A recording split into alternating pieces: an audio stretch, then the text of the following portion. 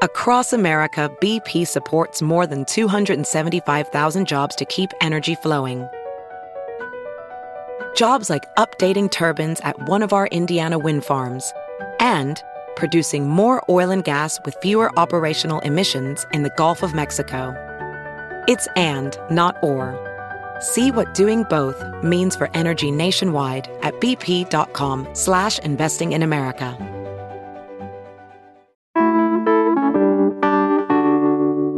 Today on CityCast Portland, we're talking about the aftermath of our debilitating week-long storm and yet another suspected arson that anarchists are taking responsibility for online. Plus, we'll hear some hot takes on the fair-haired dumbbell building as we open up our listener mailbag. Joining me on this week's Midweek Roundup is our very own producer, Julia Fiaioni.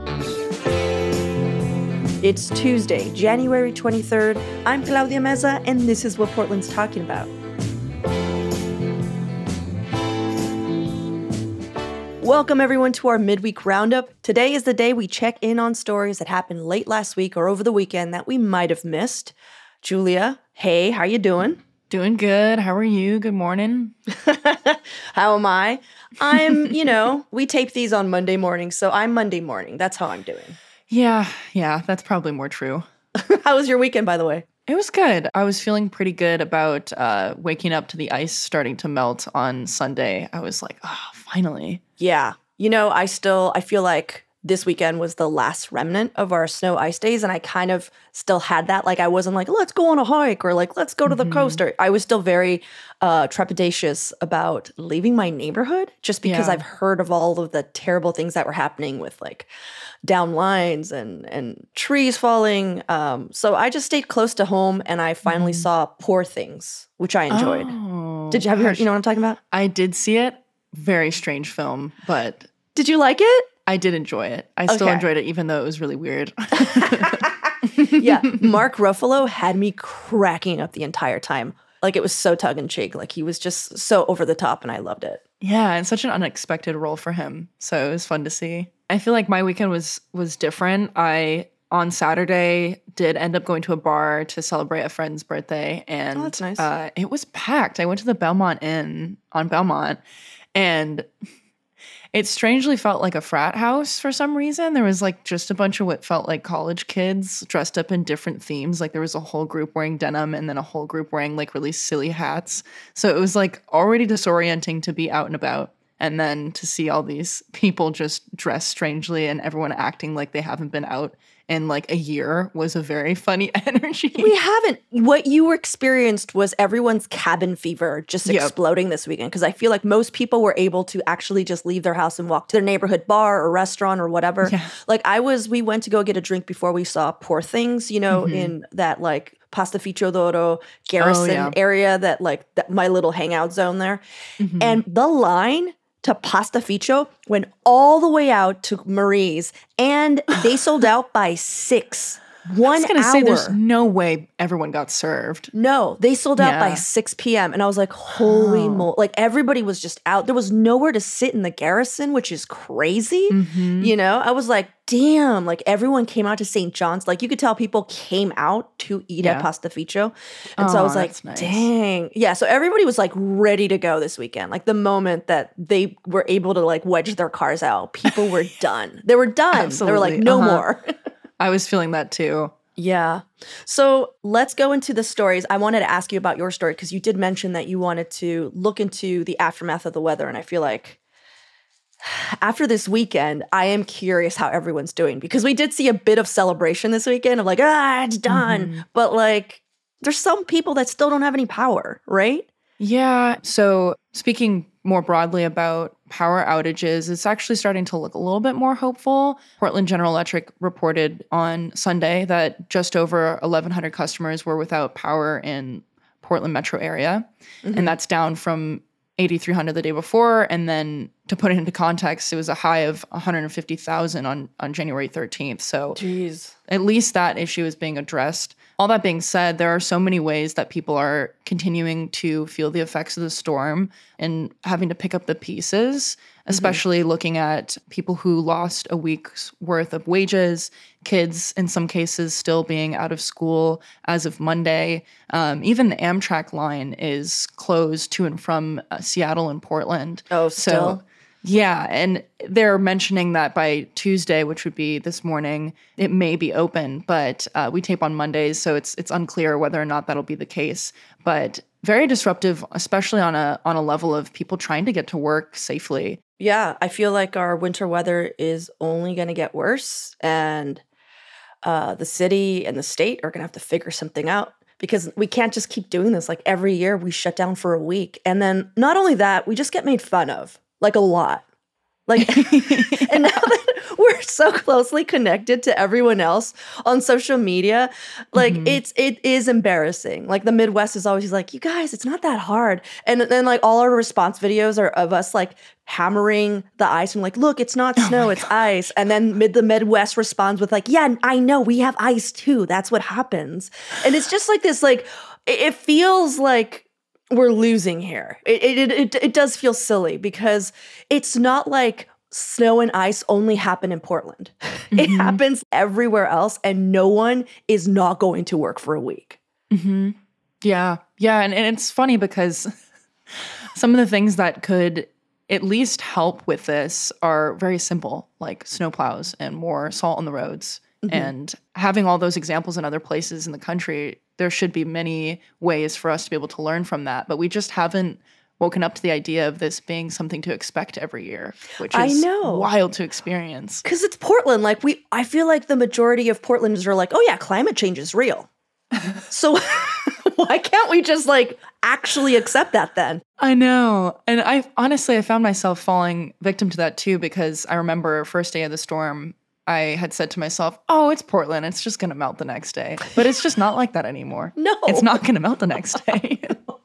Yeah, we can't coast on the usual excuses of like, well, we don't really get much of that snow or ice. So, investing in the infrastructure isn't cost effective. Like you stated, like many Portlanders lost a full week of income because not everyone was able to work from home or get paid time off. Like you were, I don't know if you mentioned the gig workers or even people who work construction. I know the Oregonian interviewed a self-employed carpenter that couldn't access his work site for most of the week and is now in danger of not being to pay his rent or his like kids like expenses.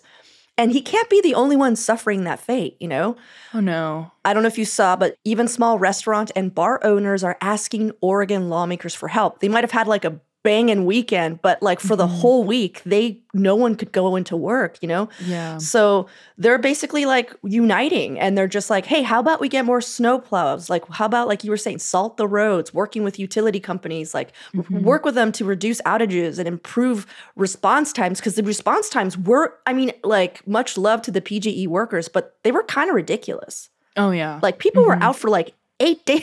It's just like, sorry, it's just ridiculous how long people had to live without power. No, and I know even just from hearing from friends who own a bar down the street from me, the owner was without power and couldn't shower because of a pipe burst at her home. So was having to shower at one of her friends' places. So it's like, not only is she trying to get to work, to open her shop, to make money, to pay rent, she can't even take care of herself. Yeah. So it's just a whole saga of issues that come up. Yeah. Just talking about these restaurant and bar owners, they're also, one thing that I thought was interesting, they're asking for a relief fund to assist them. So basically any restaurant or bar with fewer than 100 employees can dip into the relief fund. That would be like an annual thing, which is pretty smart. And they're like, because right now they estimate 60% of Western Oregon restaurants are in danger of failing, which is, that seems rough. Yeah, that's heartbreaking. And that, like, in the long term, similar to what we saw with the pandemic and how that affects people's perception of the city, if those places close down, we're back to square one again, with the economy being devastated in that way and the effect that has beyond just this present moment. The impact of that can be obvious even months from now. Yeah, it's kind of a bummer. Because, like, I feel like those of us who didn't have burst pipes, who didn't lose power, were just like, oh, finally, I was so bored, you know? And everyone's like, great, I hope I can survive this month, you know? Yeah. So, yeah, like, I mean, basically our infrastructure has to change. I completely agree. I feel like whenever people hear salting the roads, a lot of Oregonians, like longtime Portlanders, shut their head and they're like, no, bad for the Willamette. And it's like, you know, there's other options.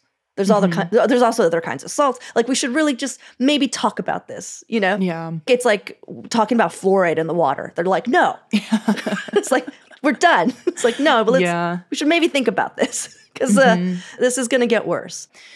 Yeah, I know. And I think another thing, too, that's important to mention is just the reality that some schools aren't even planning to be open for possibly another week due to the water damage and pipes bursting. Jeez. And that, again, affects parents, people who are trying to get themselves to work, and also those students where in some cases from Portland Public Schools, they've already missed so much school from the end of last year with the teacher strike. So I can't imagine how out of whack those kids are and how disorienting that is for their learning and everything that comes with that. And I think one thing that really stuck with me from Julia Silverman at the Oregonian. She had noted there was a quote from a parent at one of these schools who also works in the medical field. And they had said that from the pandemic, they never threw away their emergency plans as to what to do when things shut down. And that essentially should be standard across the board. In every sector of the city, there should be an emergency plan that can work through moments like this where everything changes rather than scrambling to come up with it and reinvent the wheel every time. Yeah, I do feel like that is the Portland way, though. It seems like we really like doing it. Yeah, it's terrible. I feel like that's what ends up happening when the city and the state don't provide infrastructure is you get a bunch of people being like, well, what about we do it? You know, it's like, how about we just maybe have a unified plan? I agree. Well, before I get into the story that I checked out this weekend, let's take a quick break. And when we come back, some more headlines of the week.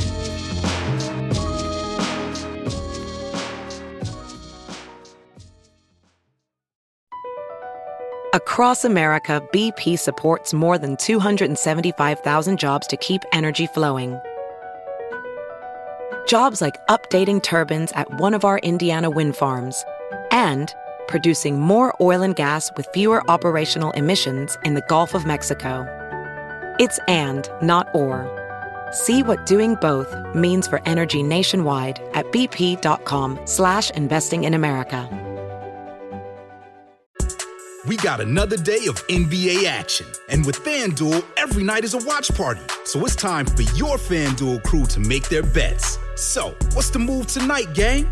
You know that new customers who bet $5 get $200 back in bonus bets if you win. Woohoo! We're heating up, fam. Bet all the stars with all your friends and make every moment more. Only on FanDuel. New customers bet $5 get $200 back in bonus bets if you win. Make every moment more with FanDuel. It goes down in the DM. It go down in the DM. 21 plus and present in Virginia. First online real money wager only. $10 first deposit required. Bonus issued is non-withdrawable bonus vest that expires 7 days after receipt. See full terms at FanDuel.com/sportsbook. Gambling problem? Call 1-800-GAMBLER. Well, Julia, something I saw come in over the weekend came in from Shane Dixon Kavanaugh, one of our faves, Oregonian reporter. He reported that there was yet another suspected arson fire, this time targeting city-owned construction vehicles. So last Friday, we talked about the alleged arson that targeted a car belonging to Commissioner Gonzalez's household. And it was assumed to be politically motivated. For those of you who are just like, Commissioner Rene Gonzalez, a lot of Portlanders were very upset with him last year because he refused to hand out tarps during the winter for our houseless citizens. And a lot of people thought that was draconian and whatever. His reasoning for that was like, hey, the department that I oversee, which was the Portland Fire Department, is complaining that every fire that they're putting out is a tarp fire. And so like it was just this back and forth of like what to do. So This time, authorities are investigating a fire that damaged a pair of construction vehicles, a bulldozer, and an excavator at the site of a future mass outdoor homeless shelter in North Portland, along the Columbia Slough, which is considered to be part of the St. John's neighborhood. So it's actually not that far from where I live, Julia. Yeah. And this homeless shelter site would be the second of 6 large alternative shelters planned throughout the city. I think they're being called like the Safe Rest shelters. And this one is going to primarily serve people living in campers and RVs. And here's what I thought was odd, is this all happened early morning on January 7th. So weeks ago, and we're just hearing about it now. So I was surprised. I'm just like, why was it kept out of the news for so long? And one of the thoughts is that very recently, the same site that we talked about on Friday, it's called Rose City Counterinfo, which is a website where Portland anarchists post their direct action. And I guess a few days ago, an anonymous post claiming responsibility for the homeless site construction arson came out, and then after that, the city was just like, yeah, that happened. So I'm sorry. They just didn't want to talk about it before. Yeah. So this is a quote from the actual post here, from the post from these supposed anarchists. So the city government is happy to pay a premium for ghettoization, pushing the visible poor out of sight, out of mind, isolated from the rest of the city in an industrial corner behind the city's waste processing facility. We answer with fire, which is just like, come on, calm down, guys. So this is what they're talking about, is this site that, the city's going to turn into a safe rest village. It's a reported brownfield. So for those who don't know that term, that means it's an abandoned industrial wasteland, basically. And environmental scientists and consultants stated that without significant cleanup, it would not be safe for humans to live in, not even in RVs.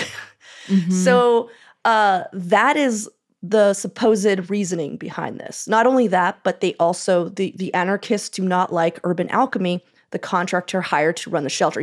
We've talked about this. I remember we mentioned this on a show we put out a few months ago, and they're from California, and they've been claimed to have had all of these issues, and their reputation is just miserable, whether it's about mistreating their workers or the people that are actually at the site, and not properly providing services for people who are staying in these villages. It's not a good look. Yeah. So they launched in 2018, and since then they've been a subject of multiple lawsuits, including several that it settled that were brought by employees who alleged they weren't being paid fairly or given enough training, stuff like that. But so another quote from the same anonymous post as to why they attacked this future homeless site is that they state that the Urban Alchemy, that's the contractor, consistently use their positions to bully, degrade, steal from, and sexually assault those living within their fences. So that's the whole point. So we have 2 targeted arsons. And it's so fucking sad that the fact that this is where we're at in the city, that either this is actually real and there's actual people thinking this is a solution. Yeah. Or whatever else. Because, there is the you know what I'm saying? Like, Julie, you know what I'm talking about. Like, there's always this suspicion that this isn't real. It's a setup. Yeah. That it's a setup, right? Yeah. But then there's just like, well, are people this dumb? Yeah. The thing that I'm most bothered by is the reality is we don't have the infrastructure right now to house everybody affordably. And this Safe Rest Village is seen as a temporary solution to just make sure that people are safe and warm in the meantime. And it's obviously not a perfect solution. There's a lot of things that are wrong with it. But I don't feel like it's purposeful to delay the process of at least providing this in the meantime. And the hope is it's a means to an end to get people connected to more services that include long-term housing. So doing things like this, approaching fire with fire, only delays the process of taking care of people more. Because right now, this is what City Hall is doing. This is our best. And I think it's better than nothing. One of the points made on this website, again, anonymous poster, was that instead of all the money that they're spending in this, basically what they're calling a ghetto, they should just be paying for these people's apartments.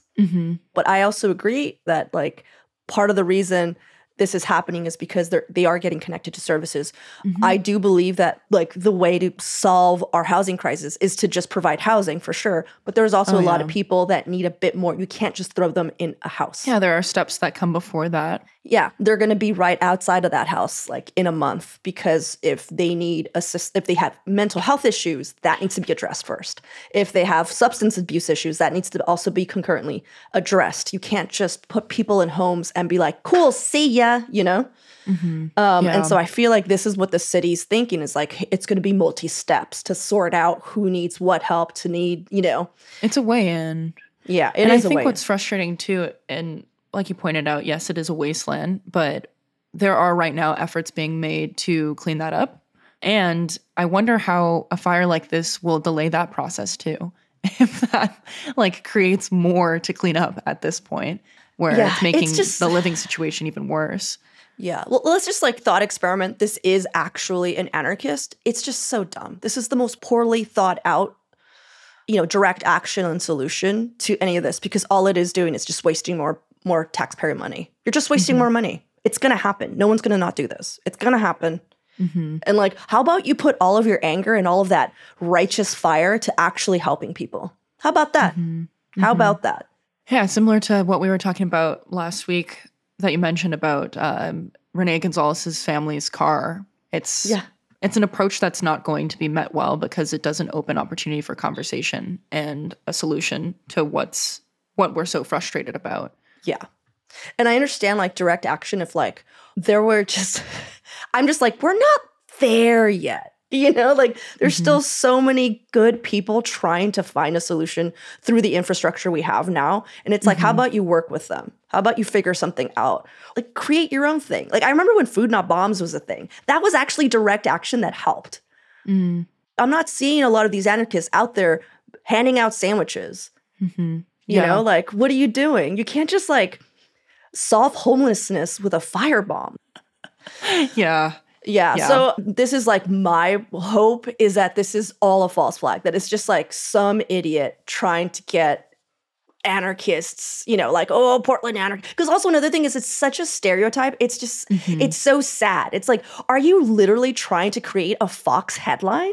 That's what made me so suspicious and curious, because I've only lived here for 2 years and I wondered if this was a thing immediately, if it wasn't just a stereotype, which I could imagine it could be. And like you said, creating these buzzy headlines just to have what ends up being pretty meaningless conversation about whether or not it's even true, rather than focusing that energy on figuring out a proper solution and how to take care of people better. I know. Well, that's pretty much all we have on that story. I'm sure that Shane Dixon Kavanaugh is going to be looking more into it. I mean, who knows what else is going to come out? What else is going to be set on fire? And I'm not saying that with joy. There's a bit of incredulousness because I'm like, literally, who knows? Like, what the hell, man?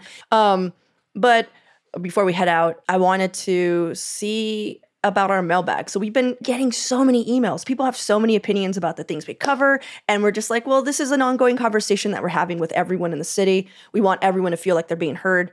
And so I wanted to talk about this email that we got from a listener named Nathan concerning the story we covered on Friday about a developer who one of his office buildings was going up for auction. And in that conversation, our guest, reporter Suzette Smith, was talking a lot of shit about a certain building, which is the Fair-Haired Dumbbell. And if you're just like, what building is that? It's that like on Burnside, like when you're like driving towards the east side, you know, from downtown. It's like a huge white, I don't know what you say, like squiggly lined building. I mean, do you have a better description than that? Yeah. And it's the place where they're now doing like psychedelic therapy treatment advertised I didn't know that. At this point. Oh, yeah. You know what though? That's kind spot of on. It's spot on. I mean, if you looked at that building, you're like, oh, there's some psychedelic shit happening in there. Yeah.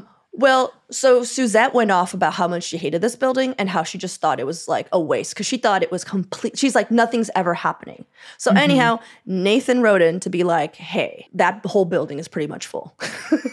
And which he's like, I know this because I go there for therapy.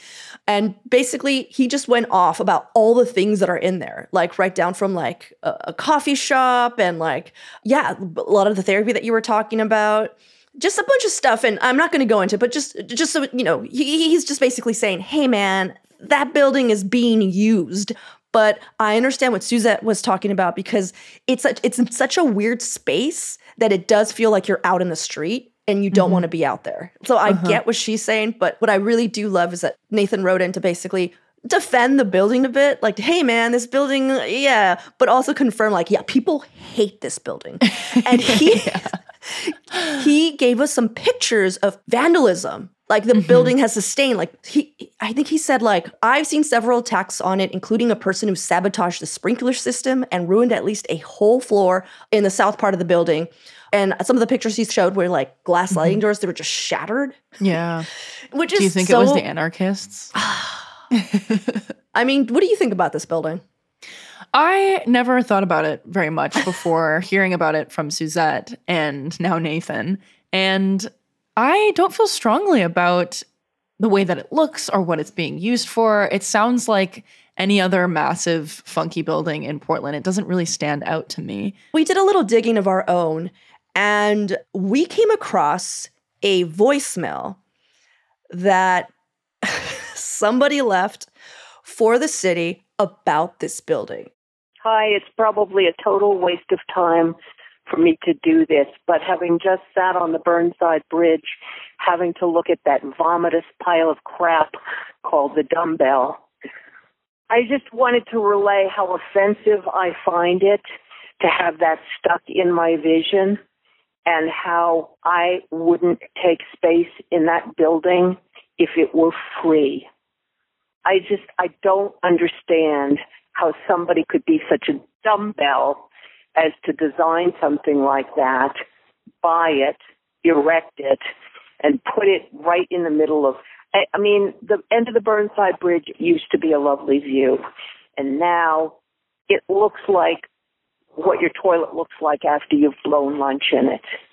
Pass it on to whoever or let it go. But I am so distressed at all of the changes in Portland, but this takes the fucking prize.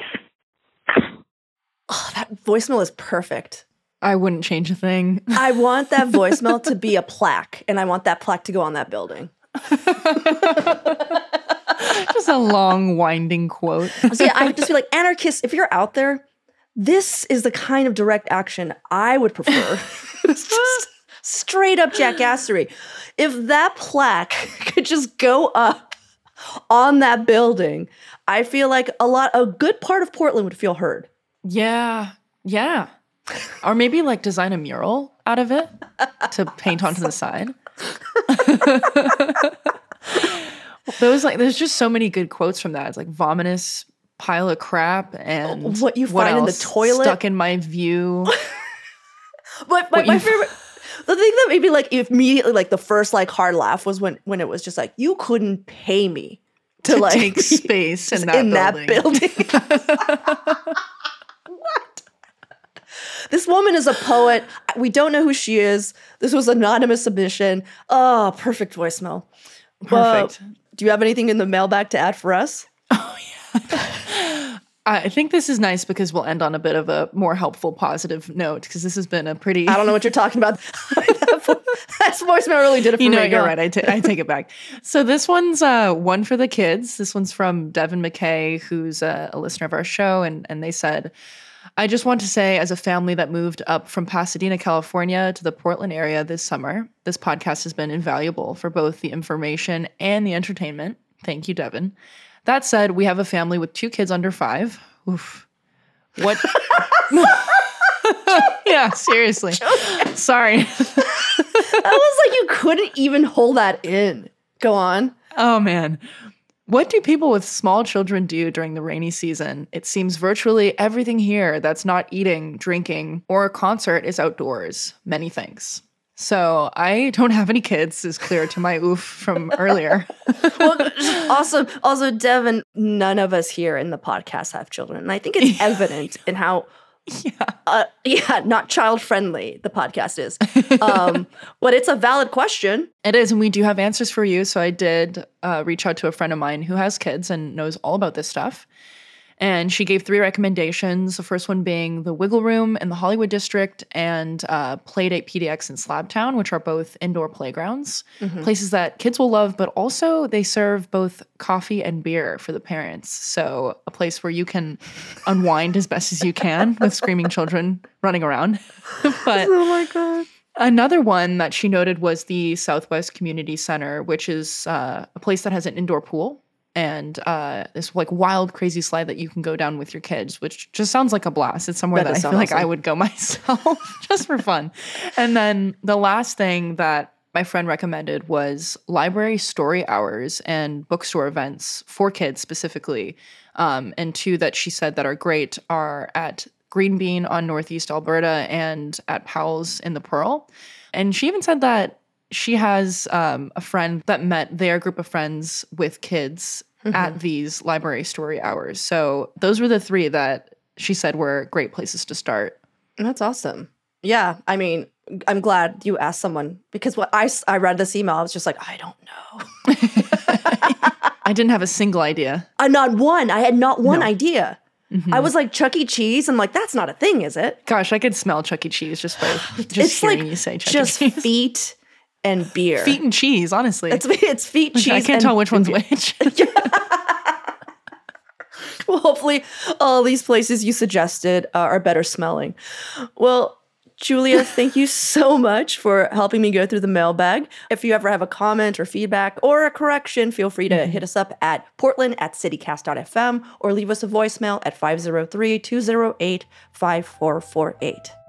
All right, Julia, well, thanks so much for hanging out with me on this week's Midweek Roundup. Thanks, Claudia. This was a lot of fun.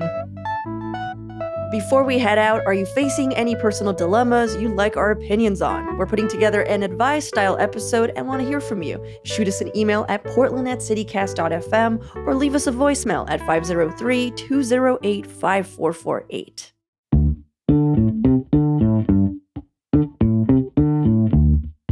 Well, that's all for today here on CityCast Portland. Thanks so much for listening. We'll be back tomorrow morning with more from around the city. Until then, see you at Slim's.